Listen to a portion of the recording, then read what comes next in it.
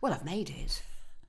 I didn't think you were going to. It's blowing a hoolie out there. It's taken me about an hour and a half to come round the bay. It is so ridiculous because if I got in my little dinghy, I could be with you in 10 minutes. Yep. But because we have to go all the way around the Welsh roads, it takes about 45. Yep, but we must just say today, because of major roadworks, I've not only gone round the bay, I've gone back again and then done a dog's leg via Snowdonia, and I think Wrexham at one point, and then I'm here. Running out of fuel, I know. And it is so bad out there today. And to explain, I live on a hill overlooking the sea, and normally we can see the sea, but we can't see the sea today because there's a very low fog that's moved in. It's made it very atmospheric. You're not painting a great picture or making me feel confident about driving home again. You can always... I am learning this now, living where I live now. Yes, I don't have to dodge all the traffic and all the roundabouts, but you really have a baptism of fire about going on any journey. I pack boots now. I have a shovel in my car. Oh, do you? Well done. I have a very strong anorak. I don't have a flare, but I'm working on it. And I always make sure that the tank is full. Because you don't know, do you? Well, it's the wilds. It's the wilds. I've been up on a mountain road coming from somewhere else back home, and I crossed the top of the Plimlimmon Mountains just as they were closing the road because it was snowing, and I thought, I'll just get up there, and I don't have a four-wheel drive. But it would have saved me 25 minutes, so I thought, I'll take the risk. And when I got onto the top of the mountain, I couldn't see anything. There was 2 feet of snow, and I ended up in a snowdrift off the side of the road.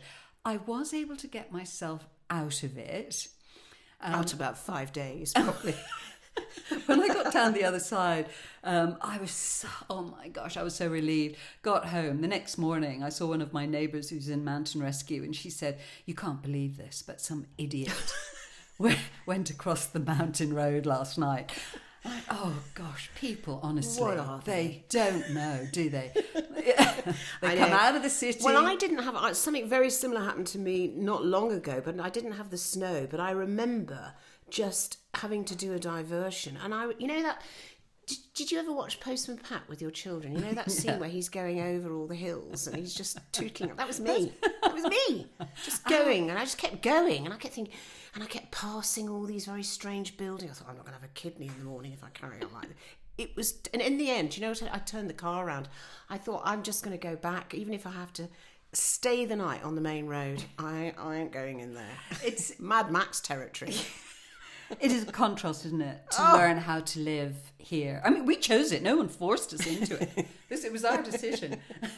But it is such a contrast from being in a city, being a professional and working in the media, as we were, being on telly every day or every week or radio, to then come somewhere so wild and raw. And as Mark, your lovely husband, pointed out... Who's just crept down the stairs. Yeah, I've just seen it. So I'm going to say something really nice and complimentary about it because I'm really creepy. All the signs, they're in Welsh, and then just right at the bottom, in small letters, it's English. So you've gone past. Have you noticed that? But you're English. I think it should be like in brackets. If you're English, you're on your own. At least I've got the name if I have to stop and ask for directions. Yeah, because Llewela is a Welsh name. Yeah, absolutely. I've got the whole works, I've got the surname, married name, Jenkins. Oh. Second name, Sean. Ah, is it? If we ever go out together, you're on your own. Well, it'll be fine because I'm Irish and the Welsh love the Irish. It's Mark who has the trouble. And we were talking to this Welsh chap, Welsh speaker, and he said, and where are you from? You're not English. And I said, no, I'm Irish. I'm Irish, yeah, I am, Begorra. And he turned to Mark and said, and you're Irish? And Mark said, no, I'm English. And he said, oh, never mind. And he turned around and walked away. They are blatant, aren't they? They're blatant. Well, I'd lived here about a couple of months, and I went into fantastic butchers near to me. And they were all speaking Welsh in the shop, and I was pretending I understood, but I didn't really. And then after about the fifth occasion of going in there, the butcher, who'd become my mate, said, "Oh, and what's your name then?" And I said, he said, "I noticed that it's Mrs. Jenkins, but what's your first name?" And I said, "Well, it's actually Llewela." And he went, "Of course." As if, and I went, "Yeah, I know." And then I walked out. What did that mean? You're in. I could only be a You're nice accepted. person. Yeah, I am. But what happens then when you go back to England? I mean, you were in England last week, weren't you? Yes, I was. I was back. I was actually back in my old stomping ground, and I was working. You were working? Yeah, I was working. So not only did you go back to England, you were working. I donned a suit, as they say. Yes, and some slingbacks. And I did, it was sort of a corporate job, did an interview with a local historian. And I have to say, it went very, very well. I got good feedback. But do you know what was so lovely, Miriam, is just being back doing what I love doing. I love interviewing people. I love it. It doesn't happen often enough, does it? No, and it was just, and also, it helped. I know this historian very well, and so it was easy. But it was a lovely feeling, and I had a lovely evening. But if I'm going to be honest, I actually was quite happy getting in the car coming back. So I think, were you? I think I'm just happy here. Yeah. Happy. It's something that gets in your blood. It really is, this part of the world. First of all, it is so stunningly beautiful. And I've seen you stand by my window here looking out to sea and oohing and ahhing because the scene changes. I know we can't see anything at all today, but the colours are just extraordinary. Well, the first time I ever came here was in the summer. It was a beautiful hot day. And honest to God, you could have been in the Caribbean. Yeah. Looking down, it was blue. Yeah. Beautiful blue sea. It's wonderful. And I go out into my garden and I'm hanging the washing out and there's the hills and the sea on one side. Oh, yes, it's just fabulous. But... And as we were saying, everybody loves to come and stay, which is great. Yeah. I've seen more people in the last 18 months than I've seen in years, friends. And of course, the grandchildren. I got one. So. I was going to ask you about that because one of the things that I find quite difficult as a grandparent, I'm a grandmother to two, well, I miss them. And they live 3 hours away. And that's the difficulty. But every time I've kind of suggested maybe to my son that we might move closer, Mark and I, he'll say, "Ma, no, don't follow me, don't follow us because we may not stay here." And I thought, well, okay, so you don't want me moving near in case I interfere. Perhaps he's trying to say that. Because I'm a bad influence on the grandchildren. I'm a bad influence on the grandchildren. Are you? Oh God. Really? Well, I overindulge them. I know I'm doing it, and I shouldn't do it, but I think that's my role. Yeah, but I know. I've read the manual. There is something about being a grandmother, isn't there? That I remember my dad saying he was a lovely grandfather. He wasn't a terribly good husband, but a fantastic father, but an even better grandfather. And he said, when you have grandchildren, it's like you've inhaled some very strange substance that makes you go completely stupid. And it's true, isn't it?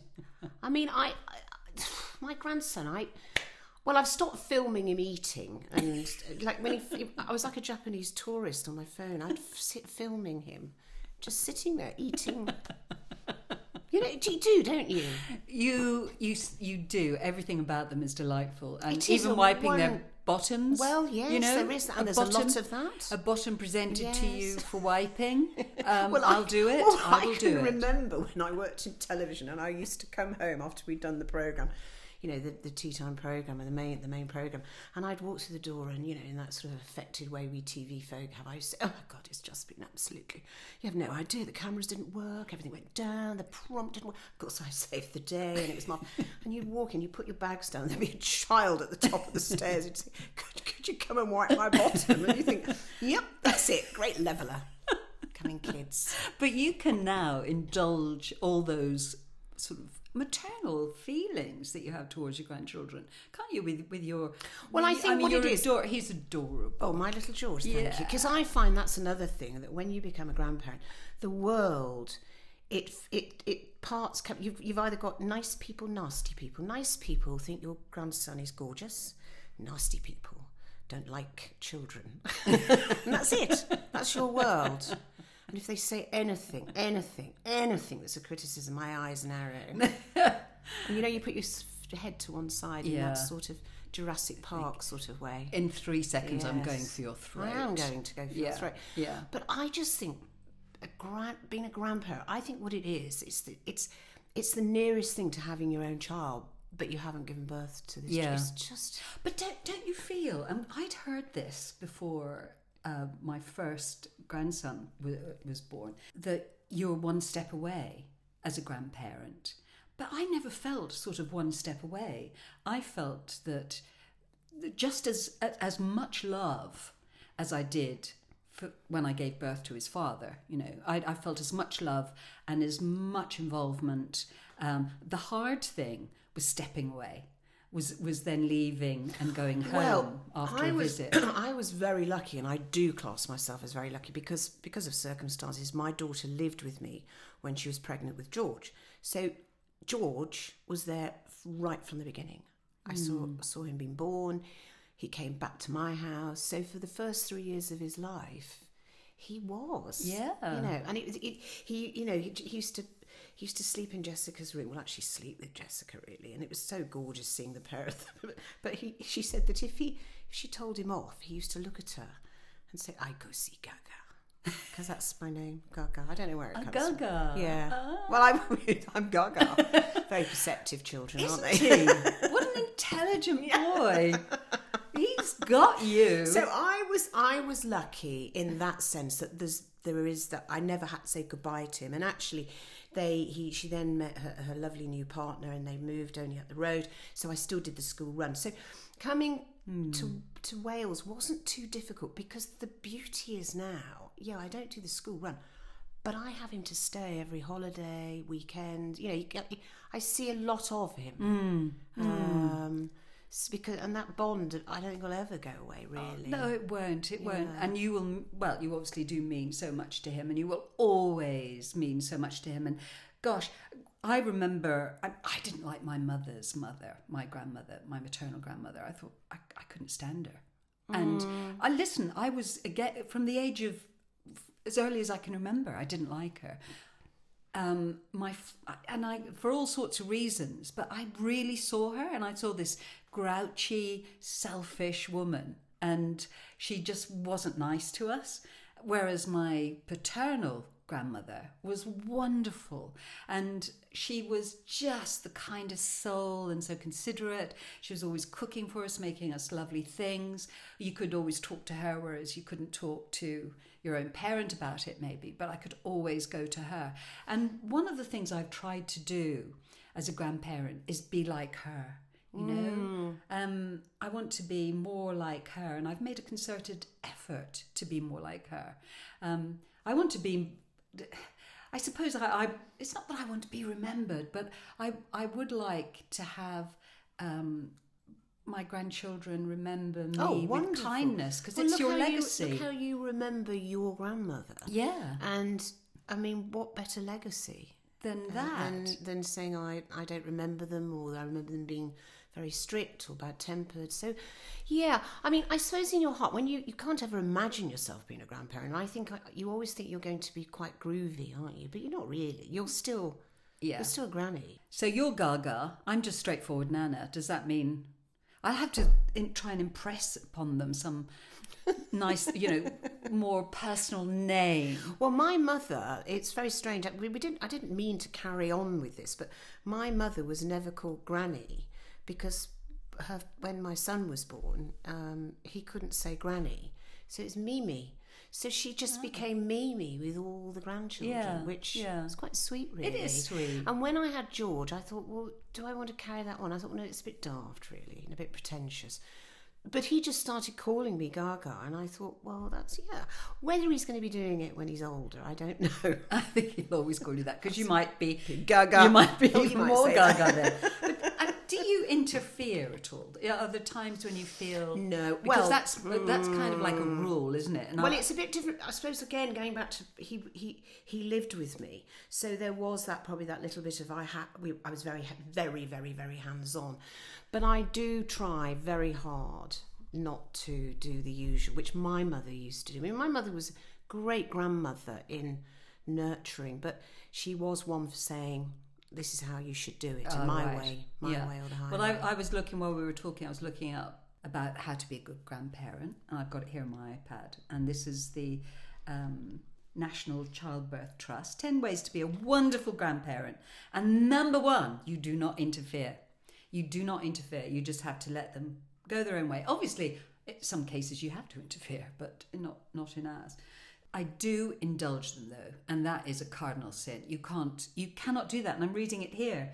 Compliment, don't compete, don't indulge. I indulge them. And it's wrong because when I leave, they then expect things that I give them. But I don't think you've been a bit tough on yourself, because I think everybody needs a grandparent. We are there, aren't we? As the softer we're supposed to be anyway. But do you think it's all right to give them things parents wouldn't give them? And my grandson said to my daughter-in-law, when she told him he couldn't have chocolate or something like that, and she said, look, in life you can't always get what you want, when he objected to this. And he said, you can if you're with Nana. So the jig was up. I was exposed because I wouldn't say don't. Mark has this thing where he touches the side of his nose and goes, "Mum's the word." I don't know if they quite understand what that means. When they're that certain age, usually about 4, if you say to them, "Don't tell your mother," they do. They always tell. What is it about children? They do. They always tell. Here we are, number 2. I read this and thought of you. Get giggly. Right. Yes. The best thing about being a grandparent is enjoying the fun moments and not having to make the big parenting decisions. Be silly. Yes. Are you? Yes. I am. Well, not. No, I don't. I don't want to be one. I don't want to be one of those awful people. You know, the type who go around tickling children all the time and being really stupid. But yeah, there's. I think there's a lot of affection and laughter, and yeah. I mean, but I think I've just been a bit normal with him sometimes, and he loves it when we do. I remember last time he came and we did play Snakes and Ladders together, and he loved it when he landed on the same little space as me, and I made a little joke and said, "Oh, you get out of my space," and he just thought that was hilarious. I thought, well, it's very simple. It's great. There's nothing to being a grandparent. He was so amused by that. Yeah. So yeah, there's. You don't have to try very hard. Giggly, but I don't think you should make too. It should be effortless, shouldn't it? Do you have any competition with the other grandparents, or no, I don't. No, not at all. I guess I've never thought of it that way because he has been so part of my life. So it's not something I don't have to think outside the box. Yeah. I'm there. Yeah. I'm not very good, and I never it never happened with my own children. I can't cope. I just hate going to parks. You don't go to parks? No, you don't take them to the park? I will under sufferance. But I'm a great believer. You just say to them, "No, it's boring. Can we do something else?" Well, when they say, "Well, I want to go to the park," do you say no? Yeah, well, or no, not all the time. Ask? No, they don't ask. I just think it's so boring. I'm not alone. Come on. So when little George says to you, boring. "Gaga, take me to the park," it's always on a cold day, and also you have to just stand there because you're having to keep them alive, aren't you? Yeah. So it's no. I think if there was a it's boring. I remember saying to I was in Birmingham in the Botanical Gardens. They used to have a little park there. Do you remember? And I remember years ago I'd taken my own children there, and I turned to this woman. It was a cold February day, and I said, "Oh, this is boring." And she looked at me as if I'd just put needles in my children's eyes. No. And don't start me on messy play. Well, when little George turns to you and says, "Gaga, take me to the park," what is your response? I'll do it, but he doesn't, because he knows that I don't like it. You don't say, "Oh God, you don't want to go to the park. It's a horrible just try place." To distract him. Let's go out for a pub lunch. They're doing a fantastic carvery at the caravan site. Come on. He likes that. He likes carveries. No. A messy Play-Doh. That's on a very top shelf in my kitchen. And I always think if you keep things out of sight, they're not reminded. So can't bear Play-Doh. Anything that you have to clean up afterwards. I am quite a good grandmother, but I think you have to be honest. You have to treat children like adults who haven't been around for too long. Or as long as you, and then it's fine. But no, No, be honest. Messy play. No. Painting, really? How many times have you put the paints out and then they do it for a bit and then they wander off? They wander off. And then you've got this terrible, sloppy mess everywhere. And you're finding paint splashes for weeks afterwards. And I've fallen for that one about baking cakes. You get everything out and they wander off. You're suddenly having to finish baking cakes, which I hate. I'm not painting a very good picture. What else is on the list? Come on. There must be something I can do. You can do all of this. Step away from the sweets. Now, we talked about that a little bit. The temptation to pamper your grandchildren is high. Well, I always think, you see, the golden rule is, and George has now realised this, that if you have too many sweets, you get diarrhoea. So if you just tell them that usually puts them off having sweets. Number 10 is get a life. Apparently this grandparent said at first they found it a bit hard to turn off from being a grandparent when the visit was over. It's so different to being a parent because that child becomes your whole life.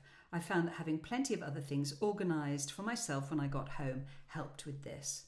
Really? I mean, do you really have to put that much effort into getting your life back on track when you're not looking after them? Interesting, isn't it? It is. A friend of mine, I'm always on call for babysitting. I don't know about you. I would like, I'm having him for half term and I love it. So not a problem at all. If I can help, I will have him because I enjoy it. But I've got a friend who has a spreadsheet. To look after her grandchildren. Well, I hope she doesn't listen to this because I was just about to say, one of those? Oh, there's several of them. Just covering my tracks now. They all have spreadsheets. So every bit of the day is covered, is it? No, her holidays, and then the children slot in to the spreadsheet. I don't really understand it, but it sounded very anal to me. We do educational things. And Miriam, no. We started doing educational things, and we took them to the Aerospace Museum, and my grandson says, "Is it lunchtime? Isn't it time to go to the pub?" You know, exactly. Isn't it time to? Perhaps we should get them together. Your grandchildren. Are we the right influence, do you think, on those children? Do you think then we're the right you could influence? get your dinghy out and just sail back over the bay? It terrifies probably one him. of the most dangerous waterways in the country. It is. I mean, they do say if you can sail here, you can sail anywhere. If I get into that boat, it terrifies him. I think it's because he knows that I'm not really in charge. Well, the sea is always in charge, but he can see my life and death. Terrified, I'd be getting lost because I'm always getting lost. I'm not very good. In the summer, when it's the sea's a little calmer here, unlike today. What time is it now?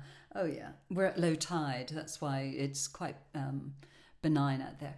But I am going to get on my into my little dinghy, and I've got one of those boards. I'm going to go over.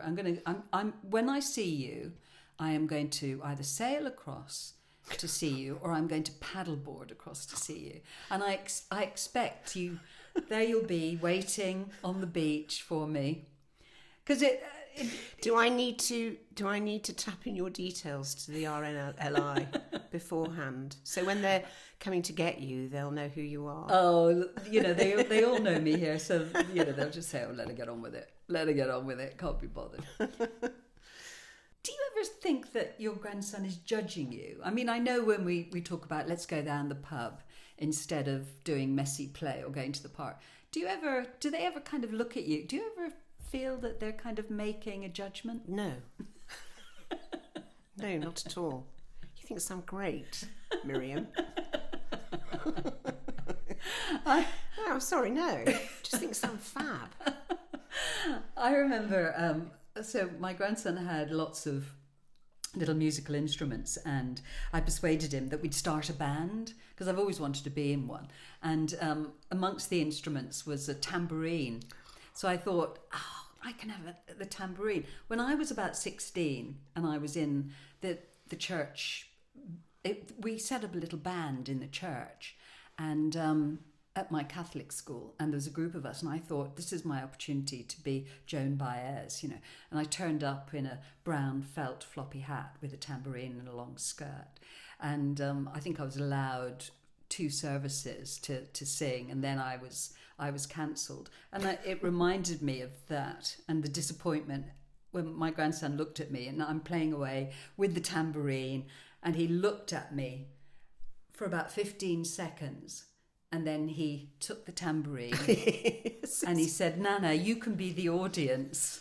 So I was cancelled from the band for the second time.